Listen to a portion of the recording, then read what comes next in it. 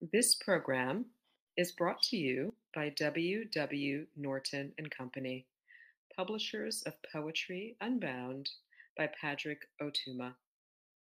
Now in paperback and featuring immersive reflections on 50 powerful poems.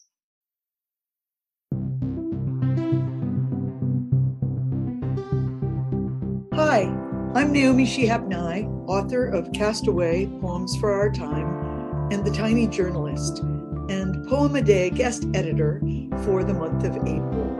I hope that you enjoy today's offering brought to you by the Academy of American Poets.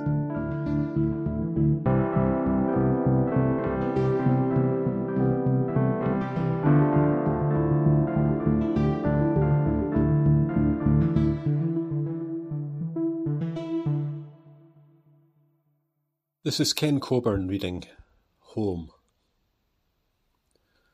Home. He looked so tired after breakfast, says the nurse.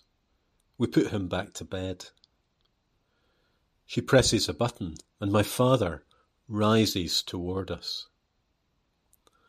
For something to say, Mum remembers that time you stole apples from Jimmy Snoddy's garden. He smiles at her. Slyly. He's saying nothing.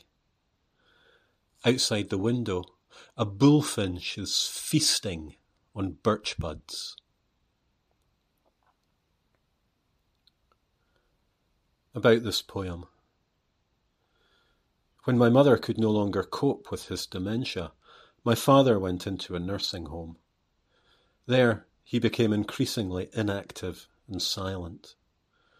I was struck by my mother's apple-stealing memory, which returns some agency to him, and a streak of wildness neither of them exhibited as parents. The poem also allows his silence an expressive quality. The busy appetite of the bullfinch stands in contrast to his inactivity, and offers an image of his disease. In spring, the birds can damage trees by eating too many buds.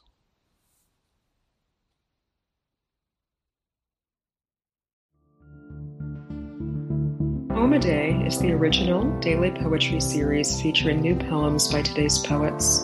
Produced by the Academy of American Poets, this free digital series is made possible by you, our readers and listeners.